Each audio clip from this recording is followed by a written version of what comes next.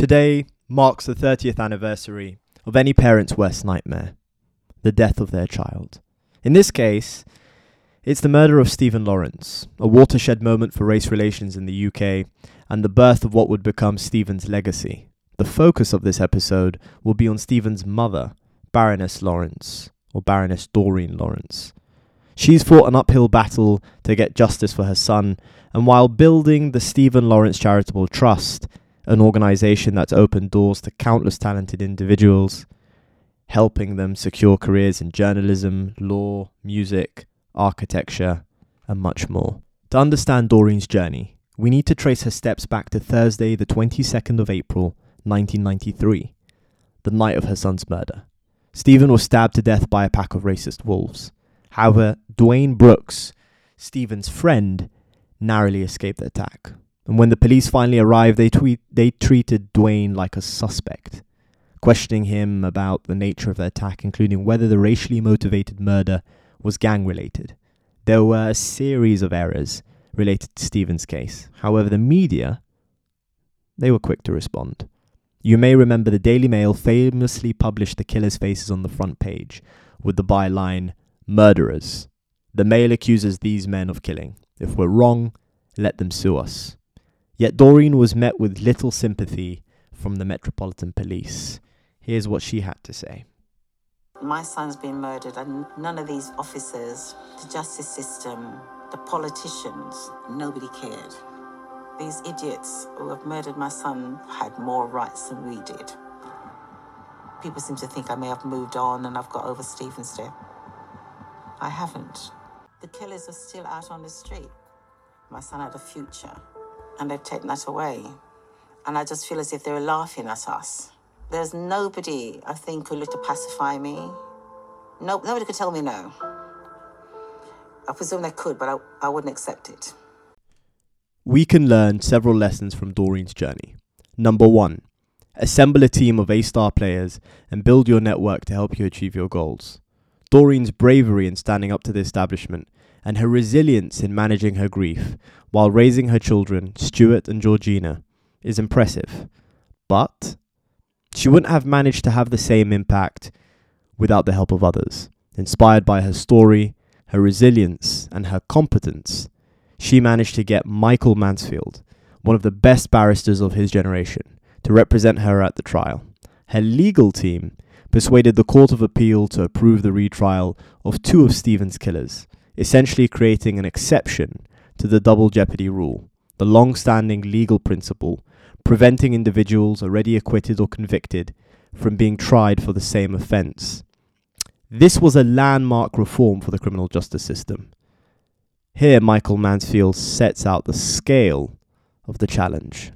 The court has to decide in one case whether, in fact, it can go back for trial because the person's already been on trial once, the double jeopardy situation. In order to do that, it has to meet a very high threshold. So obviously, that's going to be the next big test. She managed to convince Home Secretary Jack Straw to launch an inquiry into how the Metropolitan Police was being run. It was called the Macpherson Report. Its findings were damaging to Britain's largest police force, concluding the organisation was institutionally racist, a term that continues to haunt successive police commissioners to this day. She also established strong relationships with companies in exclusive fields like law, music, architecture, and journalism, providing internships for gifted students from low socioeconomic backgrounds.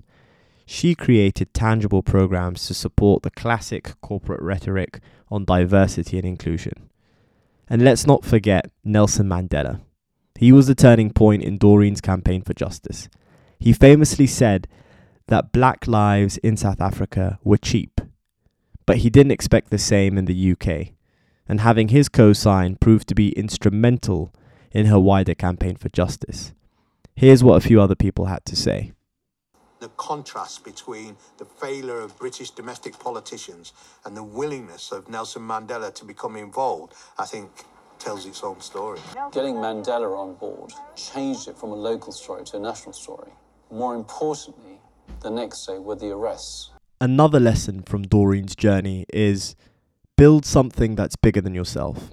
Doreen expanded her mission beyond convicting her son's killers. She established the Stephen Lawrence Charitable Trust, opening the doors for individuals from all backgrounds and walks of life to access opportunities in prestigious yet traditionally opaque industries. I've personally benefited from her programs, and there are two instances that spring to mind. The first is the Stephen Lawrence Scholarship Scheme. At 19 years old, I had the opportunity of a lifetime. It was a sliding doors moment. I was one of 6 young black men to receive a scholarship with the Magic Circle law firm Freshfields, Brookhouse, Derringer. For 3 years, we received mentorship on a personal and professional level. Doors to institutions I could only dream of suddenly opened. My cohort were the guinea pigs in this project. And alongside some of my friends that had made it through the competitive selection process, I was patient zero. 10 years later, and the scholarship is a smash hit. Over 100 scholars from low socioeconomic backgrounds have graduated from the scholarship, earning places at the country's top institutions, including banks, law firms, and even highly coveted roles within the British civil service. The second story, or experience I should say, concerns my political journalism internship. Again, I was the first to sample a joint creation between the Parliamentary Press Gallery and Doreen's Charitable Trust. I shadowed several journalists, even met Prime Minister David Cameron at 10 Downing Street. And 7 years later to that day, I secured a job at Number 10 as a member of the Prime Minister's policy unit. I guess it's funny how these things happen, but none of this would have happened without Doreen. And even though I no longer work at Number 10, by the way, I've never had any political affiliations with Number 10 or the current government, I wouldn't have got this without Doreen. You see, it's those small formative experiences that plant a seed in your head. I distinctly remember going into so many different spaces, including Number 10 during the Falkland South Atlantic Medal ceremony, meeting the PM, looking at his aides, looking at the different people that work for him and thinking to myself, I can work here too one day. And I can be more than just a custodian. I can be more than a cleaner.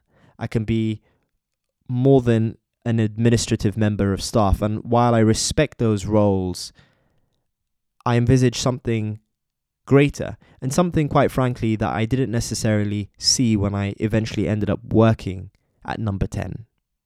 But it's the power of those formative experiences that give us hope. And in some ways, that's Doreen's legacy. I can tell you countless stories like it. Quite frankly, Doreen has always been warm. She's always been approachable. She walks into rooms with a self-assured yet graceful energy, almost deliberately low-key. But when she speaks, you can feel her presence. And her charity has molded the professional and personal lives of so many people, including my own. And we're all indebted to her, and we're all indebted to Stephen. Lesson 3. Be yourself, but don't let that be an excuse not to grow. Sometimes just be yourself is confused with don't grow, don't change, don't adapt. You see, Doreen was thrust into the spotlight. She never craved being the center of attention. She never asked to be in front of cameras or be surrounded by others asking her questions about her son's death.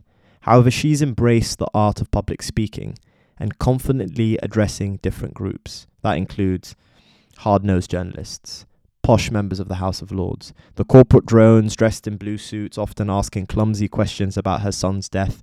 The list goes on. Here's another anecdote.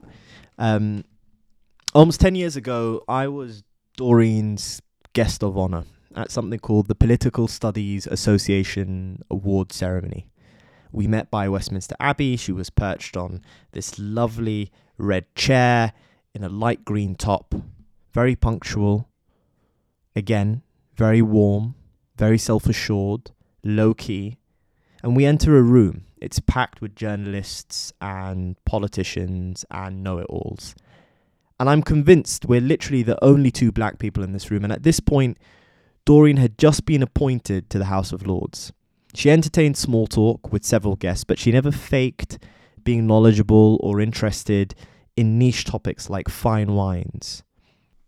It's these types of pretentious topics that are often used to subtly exclude people from conversations, but she was unapologetically herself. People felt compelled to congratulate Doreen on her new role as a member of the House of Lords, but there was a patronising undertone to their applause. How are you settling in? I hear you're finding it tough. That's a stark contrast to genuinely congratulating a person. It's worth remembering that it's easy to lose yourself when you've been thrust into a completely new environment. Most people's instincts are to fit in, immediately change the clothes they wear, the food they eat, the friends they associate with, the music they listen to, and even the hobbies they enjoy. These are the trappings of so-called success. Doreen may have leveled up in many areas, but she stayed true to her values. She's used the swanky buildings and invitations to rub shoulders with Britain's elite as opportunities to promote her charitable trust and to bring others from less fortunate backgrounds with her, exposing them to another world. There's so much more colour and detail that I could add to the complex and equally beautiful story of Doreen Lawrence, but I just wanted to share those lessons. Today, Stephen would have been 1 year shy of 50 years old. He could have been the father of any of the young men and women that have been a recipient of Doreen scholarship schemes. Her legacy is his legacy, and her impact cannot be understated. She's shaped parts of our criminal justice system. She's forced us to have meaningful conversations about policing in this country. She's inspired and upskilled an entire generation. Her scholarship schemes are creating a new wave of change makers and mentors. I'll leave things on this note. Here's a quote from Doreen that I read in the big issue. "The thing that makes me proudest is knowing Stephen's name means so much now. Things in his name have changed so much in law, and his name has such respect. He deserved that. He was somebody who valued people. He valued life. And so, if his name is able to change things and bring respect for a lot of young people and help them achieve things, whatever they set their hearts on, that does make me proud."